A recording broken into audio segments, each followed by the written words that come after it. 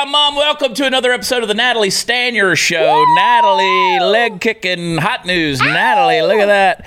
Ponytail. I posted one of our episodes the other day, and somebody commented and said, "This is the one where Nat gets leggy."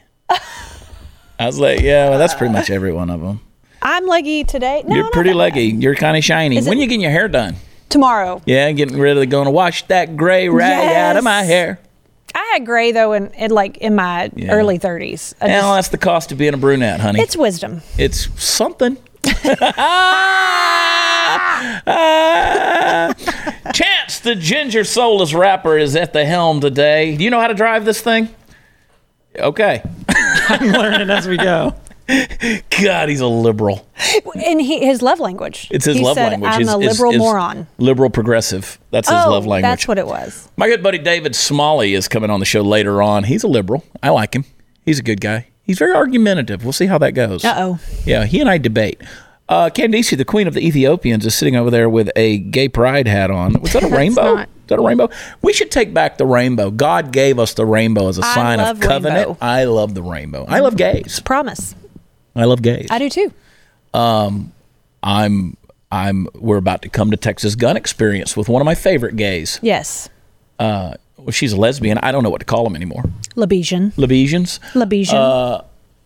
Yeah, we're going to come over there and shoot. She's never shot a gun. Okay. Ariel Scarella. Yes. She's awesome. Yeah. Used to be a liberal too. Yeah. Liberals and gays, they always show up. Yeah. Yeah? Too much? Okay. So we're going to have a fun time on the show. Like I said, David Smalley's coming on. He's not gay, but he is liberal. We'll see. We'll see how it turns out. Single, though. I don't know. Is he cute? Yeah, well, he's cute. He's a good-looking man. Okay. Good-looking man. Anyway, we're going to have fun today. I got some topics we're going to get into. Candace has provided me with some stuff that reminded me of stuff that happened earlier in the week, and I hold that information in my hands. We're going to talk about it. But before we do, I've told you about Deborah. Deborah lost her home. She didn't sell it. She lost it. And she was the victim of home title fraud. That is an absolutely devastating crime. Can you imagine? No. You're just living in your house and then all of a sudden it's not yours anymore. Listen, home title fraud is not covered by insurance or identity theft services. The only folks that you can trust out there to protect your home title is Home Title Lock. Now, here's what happens, and it can happen to all of us. Cyber thieves, they go online, they discover the title to your home that is kept online. They can forge your name on the deed stating you sold your home, and then they'll refile as a new owner. They'll borrow against it and leave you with the bills. You can actually be evicted from your home. You get an eviction notice in a house you own. Home Title Lock puts a virtual barrier around your home's title. And the instant they detect somebody tampering with it online, they mobilize to shut it down. First things first, I want you to go to HometitleLock.com, register your address, see if you're already a victim. They'll tell you. And you may not even know this. They'll tell you. Then I want you to use code CHAD for 30 free days of protection. That is code CHAD at HometitleLock.com. Go there this afternoon.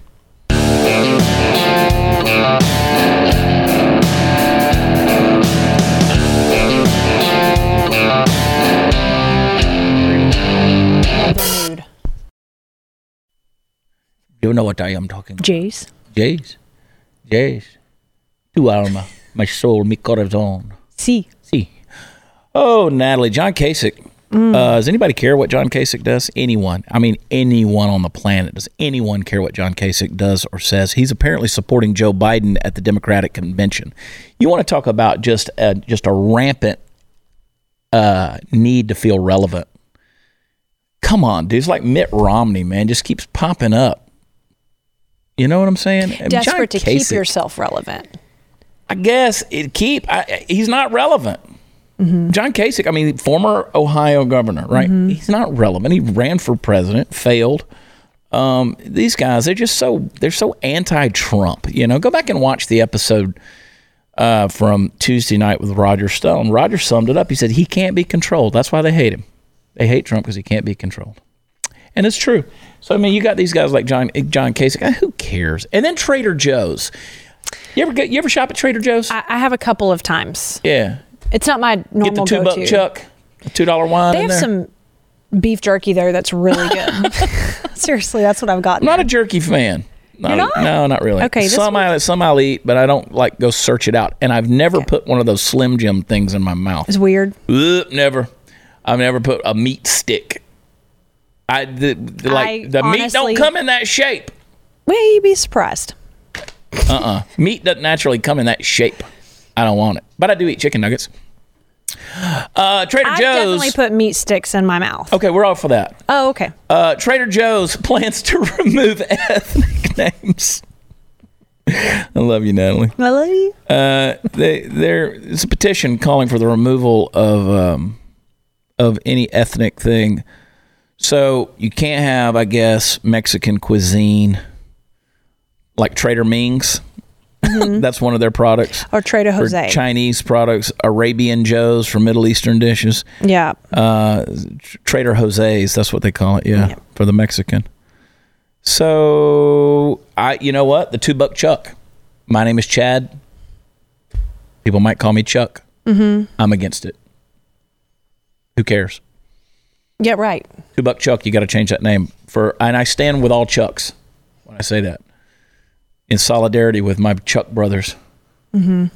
Chuck, Buck, Banana, Okay. Fana. Okay. That's dumb. But you know what? Speaking of traders, I say that because Alan West just won. I never heard of that guy. I know. It's a brand new name. Congratulations to him. Man, the haters came out from the left just calling him a traitor. Uncle Tom, I saw another city leader in the DFW area call him a coon. call him a coon. Yeah, stop calling people coons, man. What? How is that okay? It's not. I mean, listen, I'm going to be honest. Colonel West could give two. He doesn't care. He ain't got time. Because he's a big man. He's a mature man, right? He's a man. He's got thick skin. He doesn't care. He doesn't care. He doesn't care. No. That dude's seen action. Right. He really don't give a shit about your opinion of him. Mm-hmm. And the other thing on that, and he wouldn't approve of me saying that, but I'm saying it. The other thing about Al West, I call him Al. Oh, gosh. LT call Al West. LT call, LTC Al West. I'll tell you nothing about Al West. Okay. He could take any one of those people in intellectual match at any given time. So they're just proving their ignorance and their stupidity. Mm-hmm. Anyway. Again, I think it's trying to be relevant. If you associate your name with somebody as big as Lieutenant Colonel West, maybe you'll get some attention. Yeah, well, and that's the thing. And so, city like, there leaders was a guy on Twitter the other morning who, I won't say his name because he doesn't deserve it to the shout out, but he's a former morning show host in the DFW area, and he made a comment under Bud Kennedy, who is he writes for the food and the entertainment section, whatever, for the Star Telegram. He's whatever. Bud Kennedy kind of took a jab at me, and in one tweet had 4 facts wrong. Ugh, okay. Had 4 facts wrong in just one tweet. And I'm like, talk about fake news, bud. Come on. So a guy that was a former morning host in DFW, he said, I had Chad on my show. I had Prather on my show when he first got started, and boy, do I regret it. Something like that. Is it who I'm trying to get on our show? Your show. Excuse me. I don't know who you're trying to get. Ron Corning? No. Okay. And I was like, you did? You do? I don't remember. I do a lot of radio and TV and stuff. I don't remember. And so a good buddy of mine actually took his job. And I said, you should have had me on more like Jeff Miles did. Maybe you'd still have that gig. Good for you. Sorry. Timestamp that. Timestamp that. And when it couldn't get any dumber, Black Power Naps is addressing systemic racism in sleep. Oh, you heard it right, folks. Now, can you imagine if it was a white power nap? White power? That wouldn't work. Nope. But black power naps, that That's okay. works. So the whole deal is basically, and I read this article the other day about it where it says because blacks historically weren't allowed to get good sleep because they were obviously enslaved, right? So that carries over to today. They feel the pressure of systemic racism, so they can't really rest at night or even get a good nap. So they need a siesta. Something. Well, that's racist, but whatever. I don't even know anymore. It's just gotten that dumb. Okay. A lot of, I won't say what I was going to say, but yeah, that's just kind of dumb.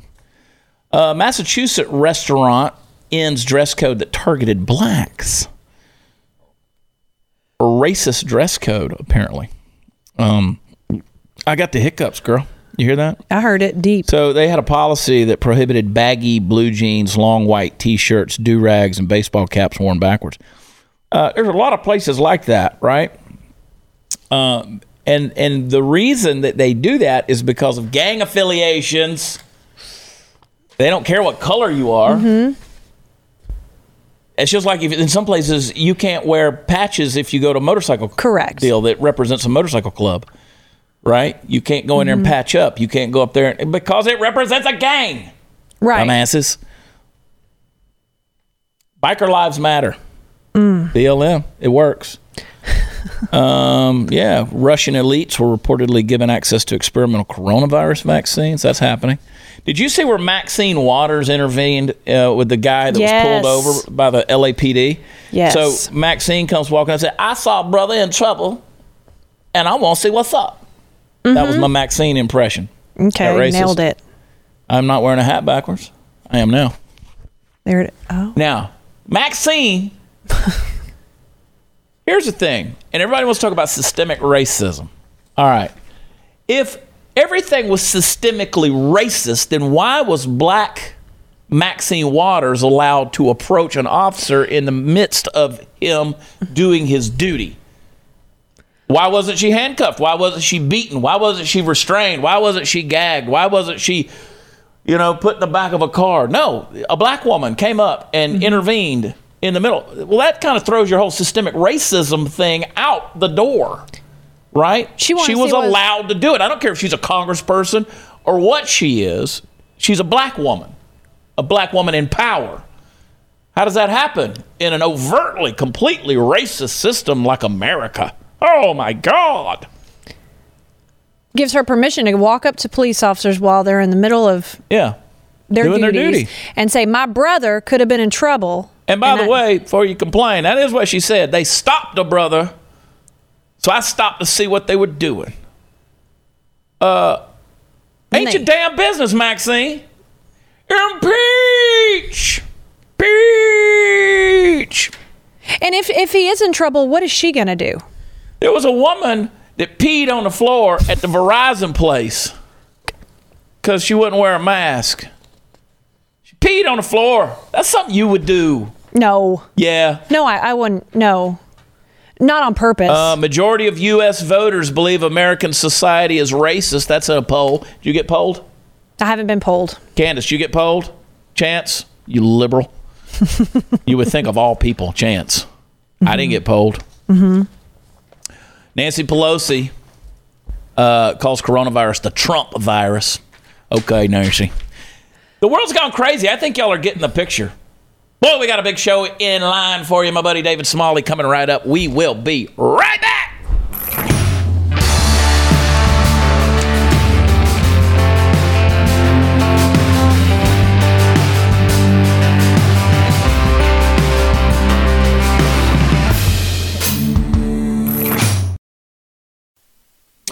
Hey guys, welcome back. Got a buddy of mine who's on the show with us today, David C. Smalley, host of the David C. Smalley Show. You can get it wherever podcasts are offered. He and I got to know each other when we were with another producer, and he was hosting Dogma Debate, which is, you can still go back and get those episodes. Very interesting stuff. Long shows to listen to, but they're good and very informative. Debates on religion, the existence of God, all kind of fun stuff. But he's broadened and expanded his horizons and perspectives on a lot of different things, and so now it's the David C. Smalley Show. So welcome to the show, David Smalley. Dave, how are you, buddy? I'm good, man. Thanks for having me. I saw your episode with Roger Stone. I couldn't be outdone with the hat. I know you guys are you guys are big fans of hats, and I wanted to bring my hat game. Yeah, so thanks for having me. And since it's the end of the week, I'm just kind of in the ball cap. I'm in the shorts. I haven't worn socks in 3 months, dude. Truth is, look, I get it. Truth is, I'm a liberal. Never worked construction a day in my life. It's a prop. I'm not wearing that. So get a job. No, I appreciate you coming on, man. And we've been talking about this for a minute, and it's been crazy around here. We've been extremely skeletonized with a lot of things with all this stuff. How's the coronavirus treating you out in LA? How is everything? How's life? Is everything shut down? Man, a lot of people don't know this about me. I am an avid bowler. Like, that's how I kept weight off. I mean, believe it or not, I used my Apple Watch to detect it. In 2.5 hours of bowling, I burned 1,280 calories. Seriously? Yeah, man, because I just bowl by myself, and it's kind of like high interval training. Like, it's a big exertion, and then waiting for 10 seconds, the ball comes back at another exertion. I start feeling like I'm going to pass out if I don't drink a lot of water. Like, it's pretty intense if you go by yourself and stick with it. And that's how I was keeping the weight off. And when the whole lockdown came, I just kept eating the same. And I think, like a lot of us, I just ate my feelings and wasn't bowling. Yeah. So I started gaining a bunch of weight, and I'm like, I'm really ready for the bowling alley to be open, because I was going 3 or 4 days a week. So that's the biggest thing I miss. For the most part, I'm one of the fortunate ones, much like you, where I make my living doing this. I mean, I can sit at home. I miss going to the studio, but I can sit at home and I can do this here and still make probably 75% of my income. So I'm doing all right. I'm not as good as it was, but I'm definitely doing a lot better than a lot of people out there who lost, their entire livelihood. Yeah, and you've been affected. Obviously, you and I didn't mention this, but you do stand-up comedy. You've had a standing gig there at the Comedy Store for a while now, and that's definitely influenced you and me in terms of being able to go out. Hopefully that'll ease up. It's easing up in some parts of the country, but California's still kind of shut down, aren't they? Yeah, completely. They opened the other day to say that they could do drinks outside on the patio, and then they were going to let comedians go into the main room and do comedy. They were going to stream it to the TVs outside.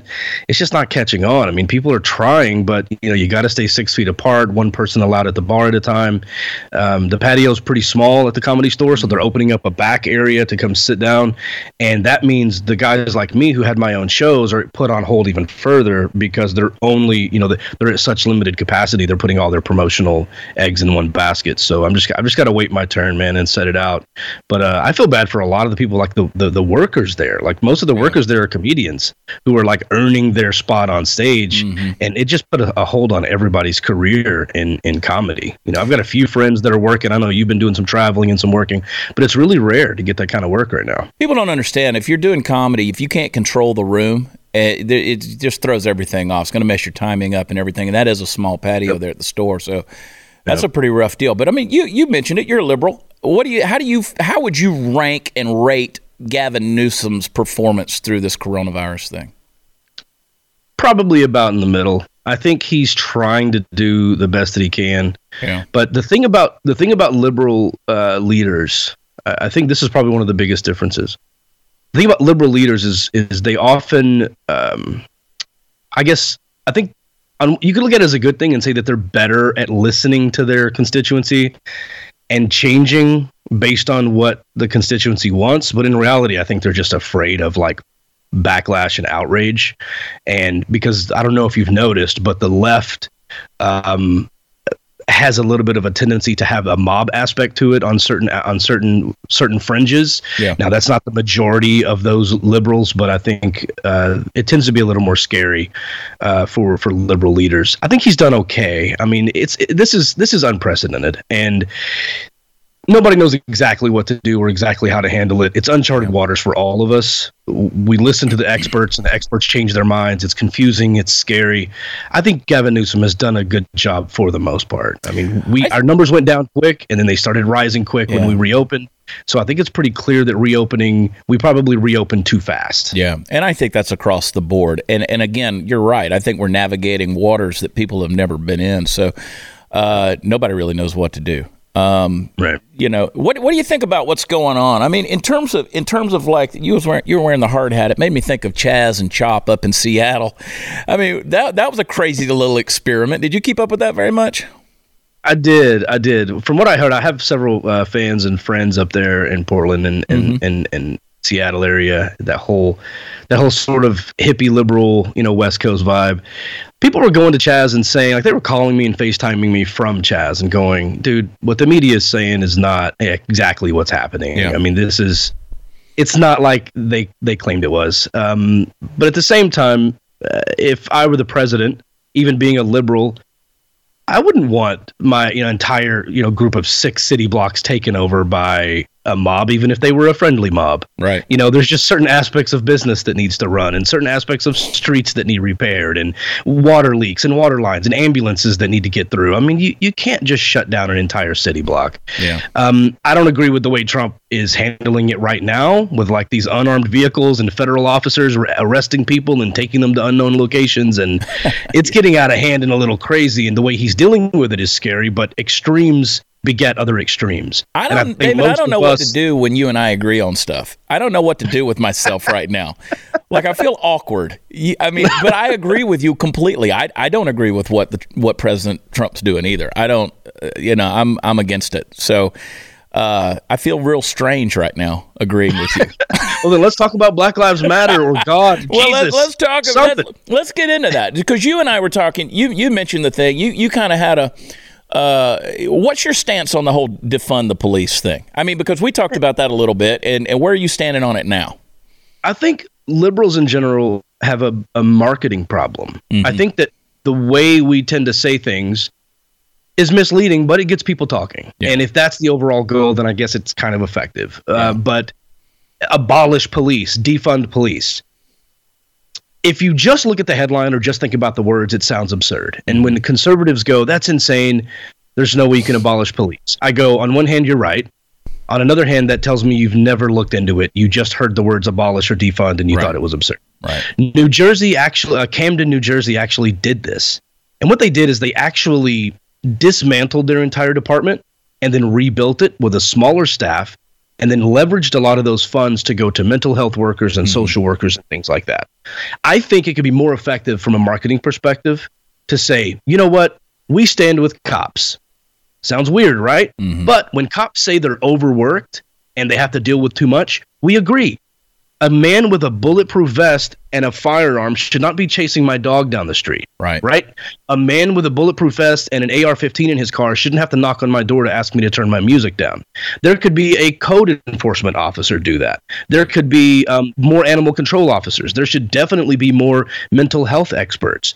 Because I think the idea behind defund police is when cops show up with this, like, a little bit of an attitude that cops have to have, like, I'm here, and if you get out of line, you're going to be dominated, with their chest bowed out and the intimidation factor and all the weaponry, that can escalate a situation that wasn't originally going to cause an outburst. Yeah. So the idea of defund police really just means cops are overworked. We agree with you. Let's take some of the pressure off. Let's have you only respond to violent things or things that could potentially go violent. Mm-hmm. And let's bring in people who are specialized in compassion and psychology and human care as opposed to human domination.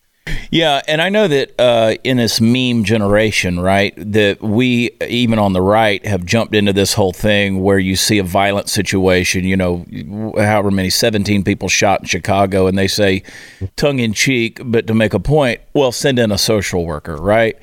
Obviously, I don't think anybody is saying that. Exactly. In any way, shape, or form. But the problem that I have with it, Dave, and I want you to speak to this, is the people who do mean that. Because there are some people who hear that, they're anti-police, the ACAB, all cops are bad people. They want it gone. They want it abolished. I mean, I've seen that on my own social media feeds where people have said, no, we want to abolish it. Because they've read the headline, too, and have not looked into it. What do you say to those folks? Yeah, we have a name for those people on the left. We call them morons. Here's the thing. Shockingly, we do the same thing on the right. We share that verbiage, I understand. There are people on the right that I'm sure you see or hear, and it makes you cringe and go, man, you're making us look bad. Please shut up. 100%. Yep. That's what those folks are for us. There's even an article that some conservative friends of mine started screenshotting and sending to me going, the headline of the article said, when we say abolish, we mean abolish the police. Mm-hmm. And that's the screenshot and that's the headline. But if you read that article, even that author says, no, we don't literally mean to abolish all police. Yeah. So it's back to that bad marketing problem, because a ton of conservatives started sharing that. I got to be honest with you, Chad. I talk to a lot of these folks. I even disagree with some of the more extreme views on the left as a liberal. And even any time we dive into that, I've yet to come across an actual human being that says we don't need any police at all. Yeah. That's just because everyone knows if you're, if someone in your family is being harmed or raped or there's an active break-in, you want police to show up. I mean, that's a normal thing, but we need to listen to these marginalized communities, and we need to pay attention to the fact that if you're black, you're 18% more likely to have guns drawn on you. And if you're black, you're 24% more likely for cops to go hands-on with you. Well, if a cop's 24% more likely to grab a black man out of a car than he is you or I, they might be more likely to fight back or feel oppressed or be like, man, get your hands off me. And especially if it's the 7th time it's happened that year, they might just be fed up. So we have to think about what cops may be doing inadvertently or because of poor training or bad, maybe de-escalation tactics or whatever. That we need to invest that money in training. We need to invest that money in body cam footage, because another thing, cops have to activate that body camera on their own. Yeah. And a recent study showed that only 37% of excessive force claims were recorded with body cam. So when the body cams are turned on, there was some reduction of like 70% reduction in violence when the body cam was on. Yeah. So clearly cops need oversight as well. And I don't know of a person who says to completely get rid of police. And even when Camden goes, hey, we abolished police, you know who's saying that? The Camden, New Jersey police. Mm-hmm. So how could they be saying they were abolished if they exist? Yeah. Well, because they're walking around doing community policing. They have about half the force that they did, and more of their funding is going to mental health care, and crime is dropping drastically. So we need to look at cities like that, take that as an example, and move forward. Yeah, and obviously, when you're looking at Camden, New Jersey, you're looking at a different situation than the south side of Chicago, as I brought up in a point, right? You're going to have that. I mean, what are your thoughts on that? I mean, I saw video of 14 people get shot this morning. They didn't happen this morning. I saw the video this morning, standing outside of a funeral service there in Chicago. You don't see that coming out of Camden, New Jersey, like you do a place like Chicago. Well, you used to. Camden was had one of the highest crime rates, and that's why they are a success story for the defund police movement. Yeah, they were really bad, and I think. Listen, America's approach to crime has quite often been go dominate the city, send in police as an occupying force, and crush them until they can't commit crime anymore. That doesn't work. Just like the war on drugs doesn't work. You're not going to beat war. Just like you can't, like Trump called himself a wartime president when it comes to coronavirus, but he has no plan to do anything about it. How are you in a war that you're not fighting? That doesn't make any sense to me. So just like the death penalty has no evidence that it actually deters crime. We have to stop using stuff that's not working. Yeah. And I think that this concept of beating crime to a pulp is not looking at the real problem. What actually causes crime is lack of education and low-income areas. That's the reality of it. So we need to help those marginalized, poor communities, build those communities up, build businesses in those communities, give sort of grants and loans and opportunities for businesses to start up, to create more education so the teachers can be paid more, the schools have more resources, more after-school programs, extracurricular activities, more people are off the streets, more people are more educated, fewer people commit crimes. Yeah. That's the record. And instead of looking at the problem and being reactive, we need to be proactive and preventative in our methods to increase the education and happiness of the people around there, and you have a less likelihood of having crimes commit in the first place. Yeah, David Smalley, host of the David C. Smalley Show. Hang tight. We're coming back with David. We've got more to talk about. We're going to take a quick break. Be right back.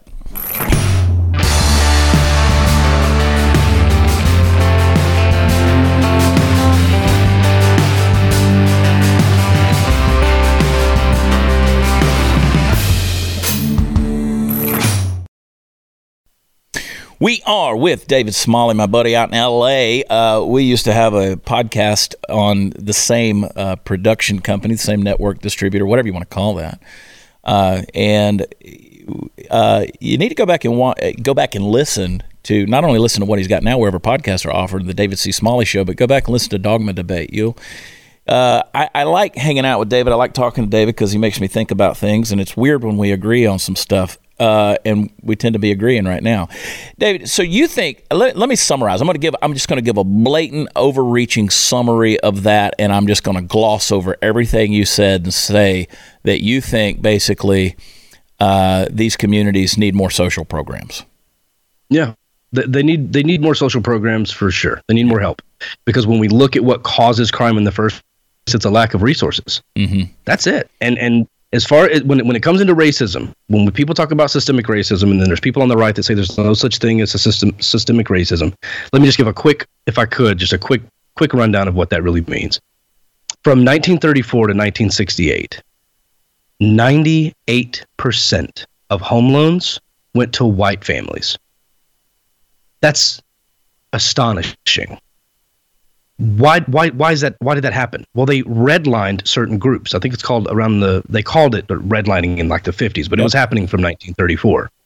They redlined certain groups. And so what happens when your great-great-grandfather gets a home loan, buys a house, builds equity in that home, and then sells it to another white family who's getting a loan, and takes that equity and buys a bigger home, and then that can become a business owner, and he passes that wealth down to your great grandfather, and then that person can buy a house and sell it to another white family. So that's why you have these neighborhoods where they're mostly white suburbs that have barber shops and tax offices and a Walmart and a Target and Whole Foods grocery and all kinds of opportunities, and what that brings is job opportunities. Mm-hmm. So now those people who live in those communities have access to jobs and trucking companies and in and out delivery services, food, stocking groceries. There's opportunities for people to work. Also, what pays for schools?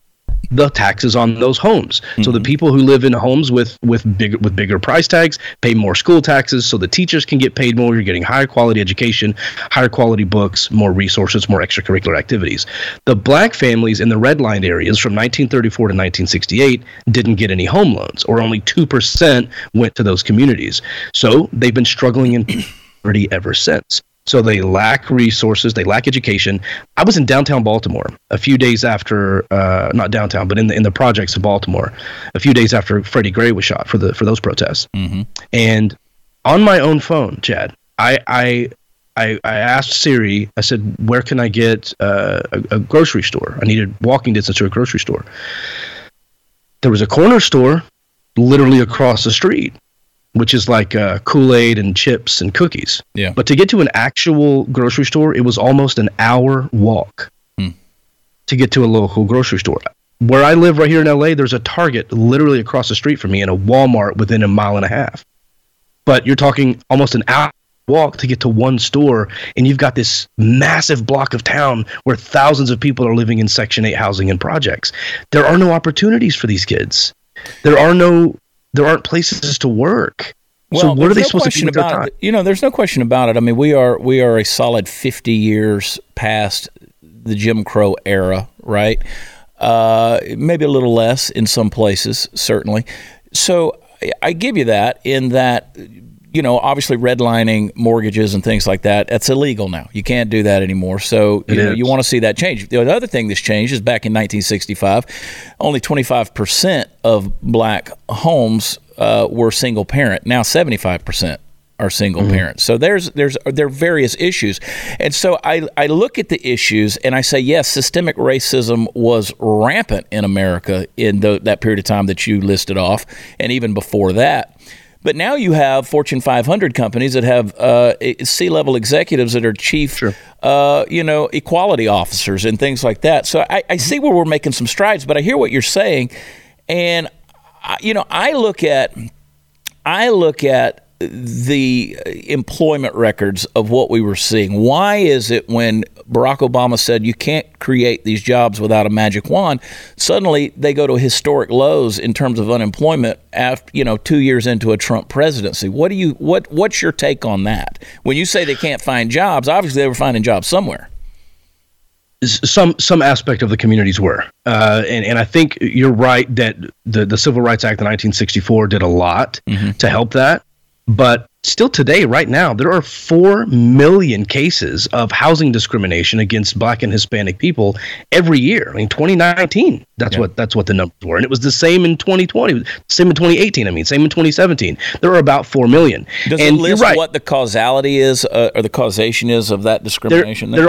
There are breakdowns, if you want to look into the research, there are. But it tends to be declined of mortgage or home loans for the same credit score as a white family. That's where the study came from. Yeah. And doesn't need to be happening. I mean, that if that's right, if that's the case, of course, I mean, we stand against that unilaterally.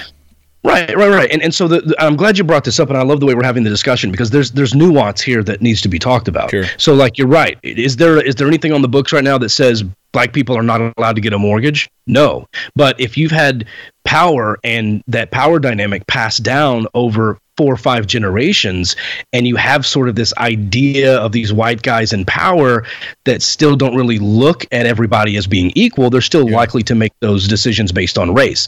And the Institute of Policy Studies determined that it would take 228 years for the average Black family to amass the same wealth as an average white family. So we're only 50 years past Jim Crow, but we had such a massive span of 3 decades where wealth was only passed down exclusively within white families that it just makes it so much more difficult. And on top I don't disagree with you at all on that. I mean, you're right. There's nuances to that, but I don't disagree with you on that. I mean, look, and on top of that, when I say 50 years, I'm not saying that as a long period of time. I'm saying just 50 years. You know, we've got a long ways to go on that. Yeah, but how much of that though? How much of that responsibility? Let's take the things that you mentioned and set them aside for a second. Now, let's isolate the Black family, the Black individual, the Black community, and say how much of that responsibility falls on them to make that difference in their own lives.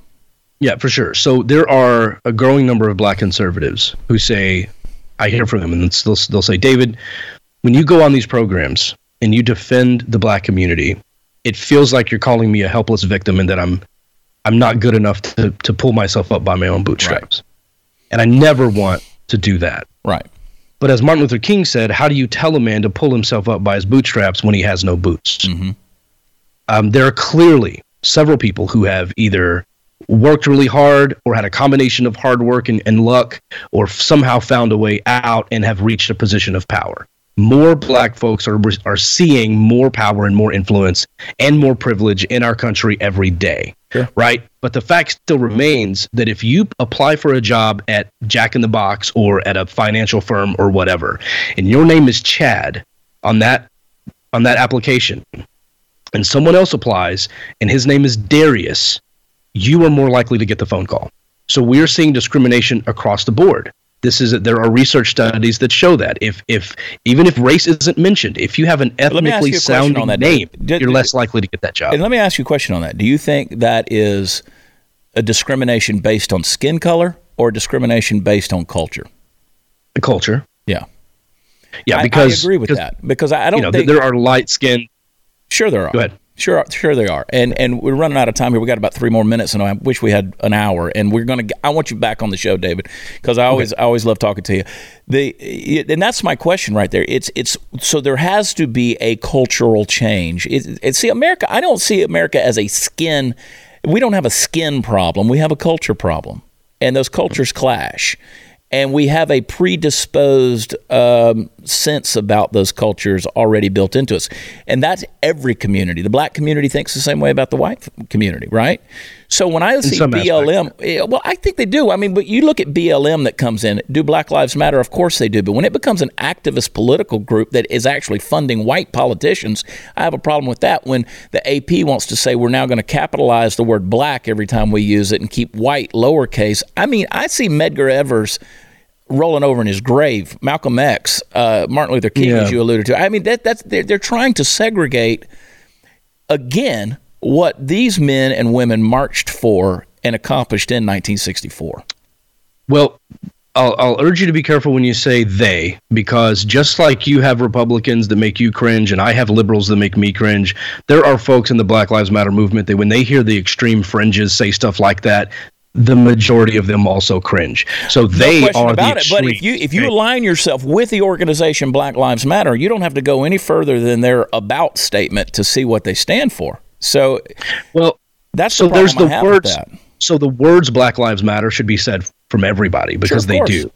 And all lives matter can't matter until Black Lives Matter. And when we look back at systemic racism, as you've acknowledged, it hasn't looked as though Black lives have mattered since 1874, right? So that's part of the problem. But I think that acknowledging that Black Lives Matter and saying that money is being funded to white politicians, the reality is, I think those white politicians have better policies that will help the Black community more so than conservatives who deny that racism is even a problem at all.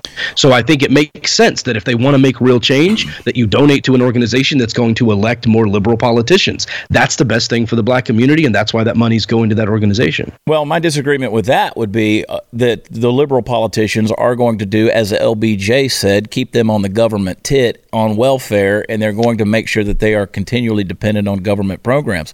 That's the issue that I have versus a Donald Trump, whether you like him or not. He's a character. I get that. But the unemployment was something that Barack Obama, who claims to be the first Black president, could not accomplish. He brought those unemployment numbers down, way, way down. And now we see what's going on with 51 million jobs lost through this coronavirus thing. You're saying Obama caused job loss? No, he said he couldn't do it. Oh. He said he couldn't do it unless he had a magic wand. So you had a liberal who couldn't do it, and you got a conservative that did do it. So I don't think we have a skin problem. I think we got a culture problem, and that's the deal. We all have some sense of prejudice about us, and that's not just about skin color. David, I appreciate you. I'm going to get you back on here, dude, like within the next couple of weeks, if you will. I hate that we're against the time. David C. Smalley, get his show wherever podcasts are offered. I appreciate you, brother. Take care of yourself, all right? Thanks, buddy. See you, buddy.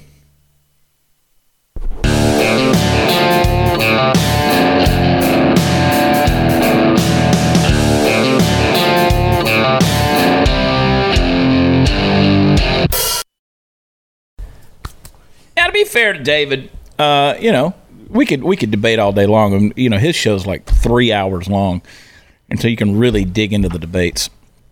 Obviously, he's got a response to what I just said. And we're going to get him back on in the next couple of weeks. I always enjoy the discussion. But if you take anything away from that conversation, it's that the left and right, they're not that far apart when it comes to the common deal. And I've said it for years. You don't walk into a restaurant and start picking apart somebody's politics. You don't do that. And I hope we never get to that point, Natalie. I hope so, too. Because we should be able to talk and get along, and it's okay to disagree without that is okay. Just humanly disdaining someone else, and making them your mortal enemy. It's okay to disagree, people. Don't be so thin-skinned. Be more like Alan West. Yeah, be more like Natalie. You're kind of thin-skinned, though, aren't you? No, I'm not. But have you been told, like, if you do support Trump, people have known me for 15 years automatically think I'm racist? Well, are you? No. All I need to know. I want everybody to come out and see us. We're in Oklahoma City at the Bricktown Comedy Club all weekend long. So get your tickets. We're doing multiple shows a night, and we're going to have a good time. Go see Party Foul Steve. He's conspicuously absent today. You know why? He's folding T-shirts. Go to watchchad.com. We added a second show next weekend for Tomball, Texas. Cooper Wade and myself, we're going to be there on the 1st and the 2nd of August at District 249. Go check us out. Order a salad over there so they'll, stay in code. BlazeTV.com/Chad. Shout out to the Fact Pack. Love y'all. God bless. We'll talk to you next time. Thanks for watching, everybody. Bye.